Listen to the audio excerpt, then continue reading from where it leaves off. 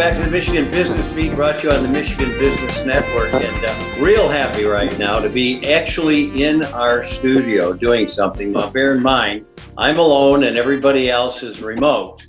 But it is nice to be back in the old studio right here with our logo that you can see, right? And now we're going to run up to the UP. An old buddy, Joel Shultz, director of the Sault Tribe of Chippewa Indian Economic Development Corporation in Escanaba. Joel, you know, we've known you here on the Michigan Business Beat through Michigan SB, at that time, TDC, CUPID, and Michigan Works, UP Word, just all kinds of things. Let's talk a little bit right now, if we can, about the circumstance, because this is probably the most odd, extraneous circumstance that you and I have ever talked during, and I'm, of course, talking about COVID-19. How is everybody up there dealing with this?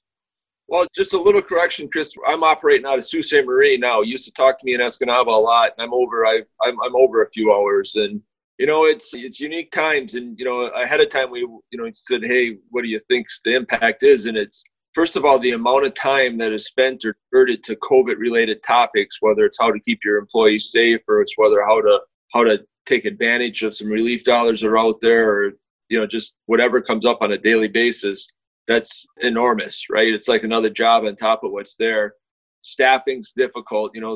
It has provided some opportunities for staffing, but getting people into those positions is really difficult up here right now. We can't get people, especially entry level and specialized skills, you know. So those have been some real big challenges for us. And then of course the lost revenue out of our enterprise side is a major concern for us. You know, I mean, it's like casinos, which have really, really taken an impact. You know, that's not in my court. I don't operate casinos per se, but you know, as a government, as an overall entity, it's a major part of what we do.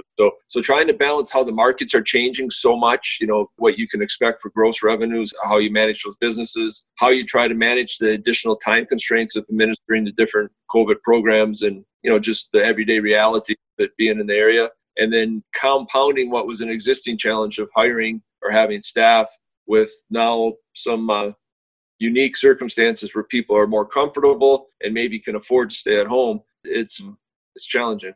You know, this is such an irony, because before COVID, one of the biggest problems facing employers was getting employees, was getting talent. Nobody has that problem in the Lower Peninsula right now, because their people are off and they're supposed to be off, and for the most part. You're still having problems up there getting people.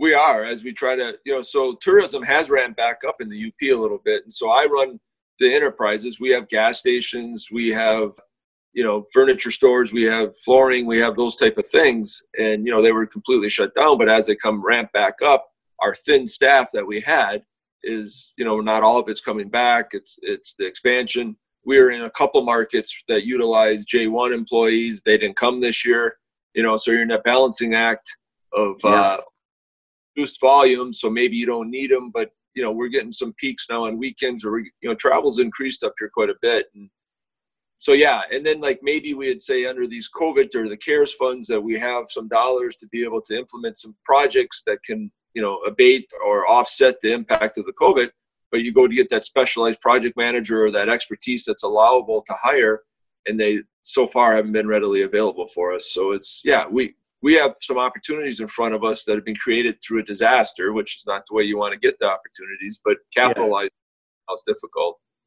Now, listen, I don't want to talk specifically to the casinos, but there is a separation, I think, of laws and how jurisdictions and how things are dealt with. So tell me about within the tribe, how they're dealing with regulation on, you know, masks and social distancing and those types of things.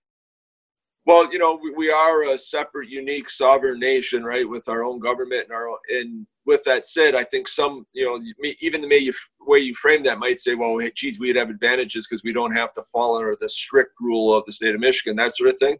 But that's not the way it's playing out for us. Our board's been even more concerned and maybe been ahead of the curve as far as safety measures and clamping some things down some. So there's not a lot of difference from the way we're conducting business on tribal lands versus what the state's doing. In fact, in some cases, we may be even more conservative. And I'd give our board credit.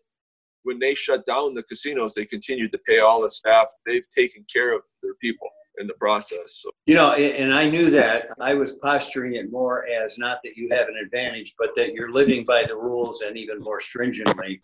And so I'm trying to draw a level playing field here so people understand exactly what we're talking about. So tell me a little bit, are people, how are they feeling up there? I mean, our stats are showing that about 60 to 65% of business people 2 months ago, month and a half ago, were feeling fairly positive about things being back to normal in about a year. What is your feeling anecdotally up there? A roller coaster. I'm not sure if you're asking for my emotions or my intake on it or input on it or what I see other businesses or the people that we work with, but they're probably both the same. It's a bit of a roller coaster. There's times in the UP you can go through your daily routine and not know the crisis exists, right? We're rural. I'm a Youper. I like to go out in the woods. I like to do those type of things. But then, like you said, you come back in and you get punched in the gut with it. And it's there and it's affecting us and what the schools are going to do and the lack of tourism, which is a very important thing for us. And, as an independent, sovereign tribal nation, a lot of our funding comes from the revenue generated from the casino, those type of things. So those being shut down, we don't, it's getting us in a bad position of being dependent on different funding outside government or outside. And that's not, that's what we've been working to move away from for all these years. So. We do exciting stuff. We've stood up 4 companies here this year so far. We're diversifying our revenue, trying to get, we're not solely dependent on tourism or hospitality-based industry. We're getting into the 8A contracting. We're for example, we've acquired and we've expanded a hazardous abatement company, does asbestos, lead, mold. Now we're including COVID. It's created some market opportunities. So there, it's not all. A lot of the work we've been doing over the last couple of years to diversify our economy and to try to get into different fields is saving us a bit right now, So we do have areas where we have sales growth, versus the declines that everybody's experiencing. But overall, it's a tough time. Yeah, certainly is. Joel Shultz, director of the Sault Tribe of Chippewa Indian Economic Development Corporation in Sault Ste. Marie. Thanks so much for joining. It's always good to see you, bud. Keep up your chin. Good to see you. I had face for radio, so this new video thing, it's not great. A little scary for both of us. All right. Thanks a lot, Joel. Appreciate it. And thanks to all of our guests today, and of course all of you for being part of this broadcast. You are essential. In the meantime, you've been listening to Michigan Business Beat. I'm Chris Holman. For all of us at the Michigan Business Network, wishing you a very prosperous day.